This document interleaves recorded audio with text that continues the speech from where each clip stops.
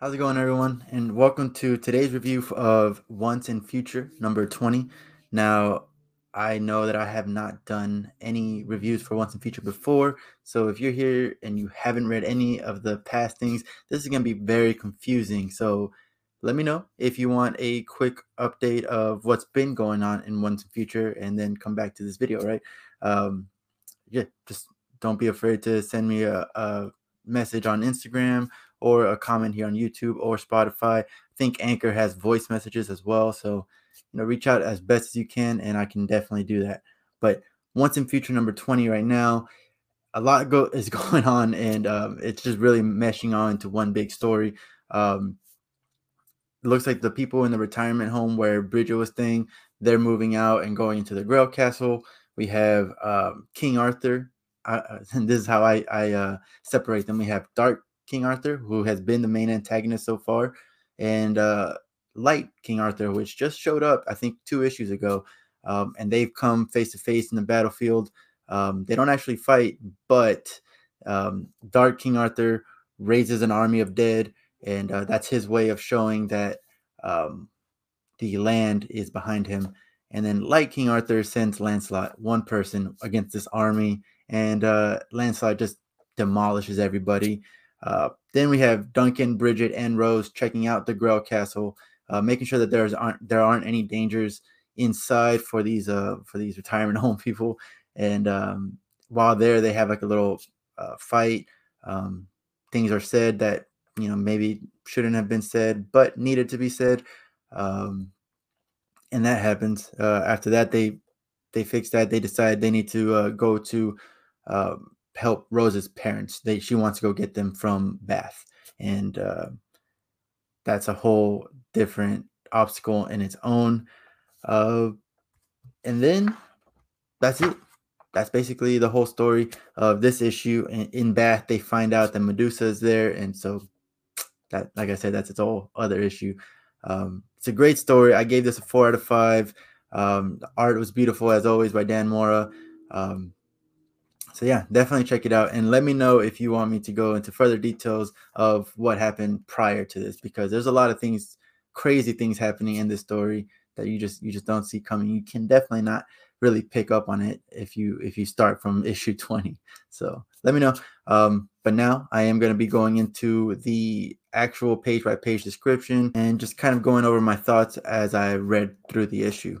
So again, in the beginning of this, you see that the retirement home people and everybody, they're in this truck. They're driving down the road. Duncan's in the back with this bell, which apparently they stole a bell from a church. And every time they ring it, it keeps the fairies away. And the fairies, if you mention their name, if you just say fairies, or if you just make noise, honestly, I'm not 100% sure, um, they attack. These fairies are vicious. You do not want to run into them, even though Duncan and Bridget are pretty seasoned veterans when it comes to monster hunting. They do not want to come across these fairies. So every time he rings this bell, it keeps these fairies away. So that's how they're traveling from point A to point B. Um, and then we go on to the King Arthurs facing each other, and both have a Merlin. One has a, what's the guy's name? Gallahan, something like that. And then the other one has the Lancelot. Uh, Again, in order to show that he has the land behind him, Dark King Arthur raises the army of the dead, and this does impress the Light King Arthur and the Merlin, and they know that they need to take him out. But honestly, I am lost on where did this guy come from. Like, he came out of nowhere, honestly. And what's he doing? What's his purpose? Does he really want to stop Dark King Arthur? We don't know anything about them and these two Merlins. And the Dark Merlin is acting pretty shady, and he's been shady since he first appeared. But right now he's extra shady in my eyes. Um, Duncan, Bridget, and Rose, they make it to Grail Castle, and while they're in there, they're checking out everything. And Rose mentions, "Hey, by the way, when we're done here, everything's good to go. I do want to go to Bath because my parents are there." And Bridget reacts to that. She's like, "Bath? Like, no, we're not going to Bath. Bath is dangerous. It has its own history on its own. That would just say your goodbyes to your parents. Basically, don't worry about them. Let's focus on us and everyone that we have here. They start getting into a little discussion, and finally Rose blurts out, um, not everyone's daughters wish their mothers to be dead, which is pretty much talking about Duncan's mother, who has tried to kill her, and just really not a great daughter. She's trying to get better. She's trying to be a better mother to her son, but we don't really know her story yet. But that does cut Bridget pretty deep. She kind of goes quiet and walks away. And then at this point, Rose kind of looks at Duncan like am I wrong or something? And Duncan just shakes his head and walks away and chases after his grandmother. And they have a little sweet heart to heart. And he's like, Rose was off base there, and she's like, no, it is what it is. She's right. Family comes first is basically how they end our conversation. And with that, Duncan's like, yeah, family comes first. So about Rose's parents, and she's like, yeah, okay, let's do this. And he's like, I'm sorry that she hurt your feelings. And she's like, no, she did not hurt my feelings. She was right. I just had to walk away so I wouldn't punch her.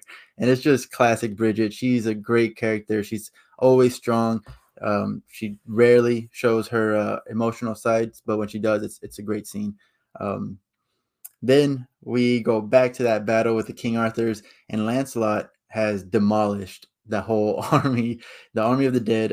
He's apparently made out of water. I didn't even get that. Like, I saw that he was bluish, he was kind of liquidy and stuff, but he is made out of water. But he's defeated them, and now Dark Arthur is looking scared of Lancelot, which we have not seen Dark Arthur show anything but pride. Think of, if you guys watched Seven Deadly Sins, think of Escanor. Escanor is the sin of pride, and he's just, no matter what goes through with him, he's number one. And so that's what we've seen with King Arthur, is just he is the best. Nothing phases him. But here we see him kind of back down. You see this. Dan Mora drew his face in a kind of scared fashion, And then finally, we turn the page, and we're about to the end of it. Bridget, Duncan, and Rose have made it to Bath. They are checking out the town.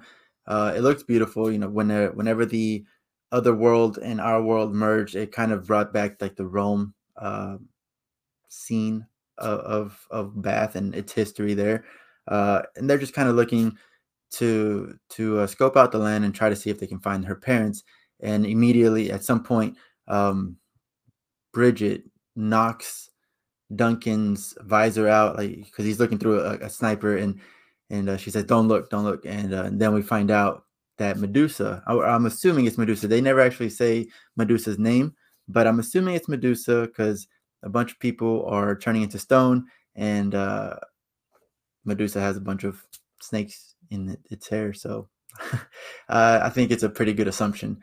So that's just another story that we get. We get King Arthur, we get the Green Knight. Now we've had Beowulf, and now we get Medusa in there somewhere. So it's really interesting. I'm really excited to find out what's going on there. Hopefully, Rose's parents haven't succumbed to the curse of Medusa. Honestly, I think that was a good little. It's not really a cliffhanger, but it's a good. Hey, let's find out what happens in the next issue.